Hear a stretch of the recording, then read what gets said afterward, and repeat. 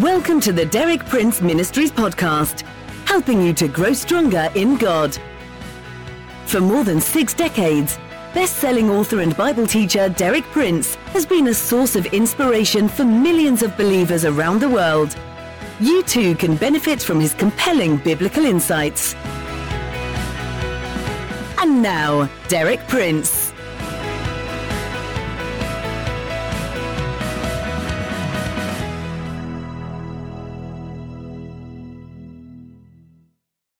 In my previous talks this week, I've been sharing with you how grace operates in our lives. I said, first of all, that grace is a presence. It's something that's with us. It's not just a theological concept or even a legal transaction somewhere up in heaven's court, but it's something that's projected from God right into our lives.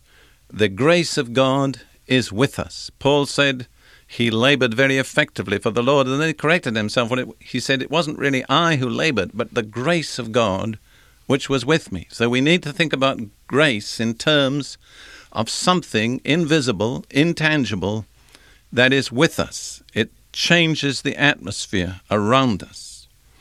It's like a shield, an invisible shield that encompasses us. It's also like a cloud of blessing that overshadows us. And then I said that grace teaches. That's something that many Christians haven't really grasped. Grace teaches us, not like law.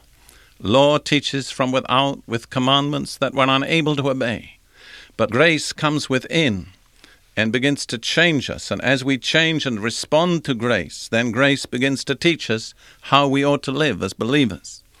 And thirdly, I said yesterday that grace produces thankfulness. In fact, in the original language, they are basically the same word. A person in the grace of God will always be a thankful person. And a person who is unthankful is at that moment, at least, out of the grace of God. And then I ended by saying that grace to our speech is like salt to our food. We sprinkle it on our lips, and it makes us flavorful, attractive. Other people want what we're talking about. Today I'm going to share with you another beautiful manifestation of God's grace, generosity. Again, we turn to Jesus as the pattern, because you remember that when Jesus comes into our lives, the grace of God comes with him, and it's grace. For every grace in Jesus, there's a corresponding grace that's manifested in us through Jesus being in us. And this grace of generosity finds its perfect expression in Jesus. I'm going to turn for some examples now to 2 Corinthians chapter 8. This chapter 8 of 2 Corinthians deals with an offering for the poor believers in Jerusalem and in Israel, which was being taken up among the churches in the Gentile world through the instrumentality of the ministry of Paul. And Paul is writing to these believers in Corinth and telling them the principles of the offering and the more general principles of giving for God generally. And so he focuses on the nature and the grace of Jesus. In 2 Corinthians 8, verse 9, "For you know the grace of our Lord Jesus Christ, that though he was rich, yet for your sakes he became poor, so that you, through his poverty, might become rich." Notice, it's grace. What did grace cause Jesus to do? It caused him to lay aside his infinite wealth and become poor on our behalf. But the motive was that through his poverty, we might become rich. So grace makes you a giver. A person who doesn't enjoy giving really hasn't got much of the grace of God. And Paul goes on to speak about how this attitude that enjoys giving will be produced by the grace of God in us as believers. In the same chapter, 2 Corinthians 8, verses 1 through 3, he says this, "And now, brothers, we want you to know about the grace that God has given the Macedonian churches. Out of the most severe trial, their overflowing joy and their extreme poverty welled up in rich generosity. For I testify that they gave as much as they were able, and even beyond their ability. Let's look at those words. First of all, we need to see that the generosity of the Macedonian believers was an expression of grace. Paul speaks about the grace that God gave those churches, which was expressed in the way they gave. And then we need to note that they didn't give out of abundance. It says that they were under severe trial themselves, and their condition was one of extreme poverty. Yet out of all that, the grace of God welled up through them in rich generosity. See, grace never is limited to what we think we can do. When you've thought it all out and worked out what you think you might be able to give, you haven't touched the grace of God, because the grace of God goes a lot further than that.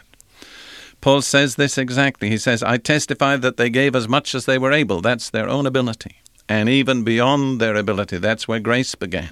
Grace always begins when we've reached the limit of our own ability. And then Paul applies this principle and this example of the Macedonian churches to the church at Corinth. And he says in verses 6 and 7 of that chapter, So we urge Titus, since he had earlier made a beginning, to bring also to completion this act of grace on your part. What was the act of grace? The giving of this offering for the needy believers in Jerusalem. So giving is an act of grace. It's a practical expression of grace in our lives.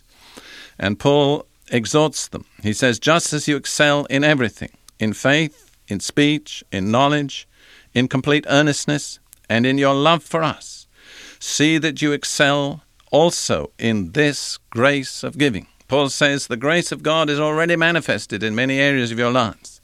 It's manifested in your faith. It's manifested in your speech. We've spoken about that. It's manifested in knowledge, in earnestness, in love. But he says, don't let this aspect of the grace of God be missing. See that you excel also in this grace of giving. And then in the next chapter, 2 Corinthians chapter 9, Paul goes on to show us that the grace of God will provide both the motivation and the means for giving. There's a beautiful verse there, 2 Corinthians chapter 9, verses 8 and 9. And God is able to make all grace abound to you. Notice it's grace. So that in all things, at all times, having all that you need, you will abound to every good work. Notice grace makes total provision for all our needs, and it's grace. But it's not just that we may have enough for ourselves, it's that we may overflow to good, to give. And then he quotes a verse from Psalm 112 in the Old Testament as an example of this principle of how grace operates in giving. He quotes Psalm 112, which is speaking about the righteous man. And it says, He has scattered abroad his gifts to the poor. His righteousness endures forever. You notice that our righteousness is established. It's made permanent and unshakable as we give. This man, pictured in Psalm 112, had scattered abroad his gifts to the poor. He'd given lavishly, generously, in grace. And the assurance was, his righteousness endures forever. Remember that. The grace of giving establishes our righteousness. Jesus himself establishes a principle in relationship to grace that we need to see. In Matthew chapter 10, verses 7 and 8, as he sends out the apostles for the first time with the message of the gospel, he says this, As you go, preach this message. The kingdom of heaven is near. Heal the sick, raise the dead, cleanse those who have leprosy, drive out demons. Freely you have received, freely give. Now he's talking about the ability that he's given to them to minister, to drive out demons, to heal the sick. He says it didn't cost you anything. You didn't have to pay for it. You received it out of the grace of God as a free gift. He said, minister it the same way you've received it. Freely you have received, freely give. That applies in every area. Whatever we receive freely from God, we have to give as freely as we have received. We cannot minister God's grace in a different way to that in which we receive it. Again, Jesus says in Luke 6:38, Give, and it will be given to you. A good measure, pressed down, shaken together, and running over, will be poured into your lap. For with the measure you use, it will be measured to you. Again, giving is the key to receiving. With the measure we give with, it'll be measured back to us. And we'll get back more than we gave, but it'll be in proportion to the way that we gave. You see, there are two seas in the Holy Land, the Sea of Galilee and the Dead Sea. They're approximately the same size. They're both fed from the same river. But there's a great difference. The Sea of Galilee is fresh, beautiful, it's full of life. The Dead Sea is just as its name implies, totally dead. What's the difference? They both receive from the same river, but the Sea of Galilee gives out. The Dead Sea gives nothing out. It receives but doesn't give. The key to life is receiving and giving. The way to death is receiving but not giving.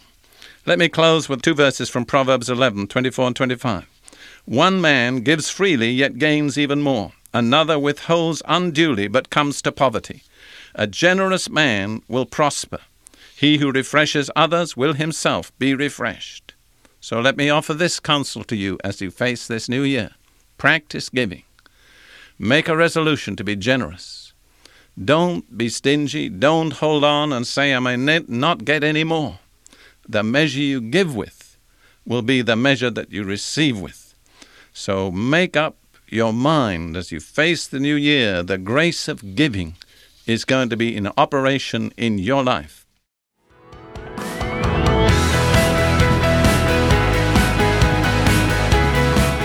Thank you for listening. For more inspiring teaching, visit our website at dpmuk.org/podcast. And like our page at facebook.com/DPMUK to join our online community. Derek Prince, teaching you can trust.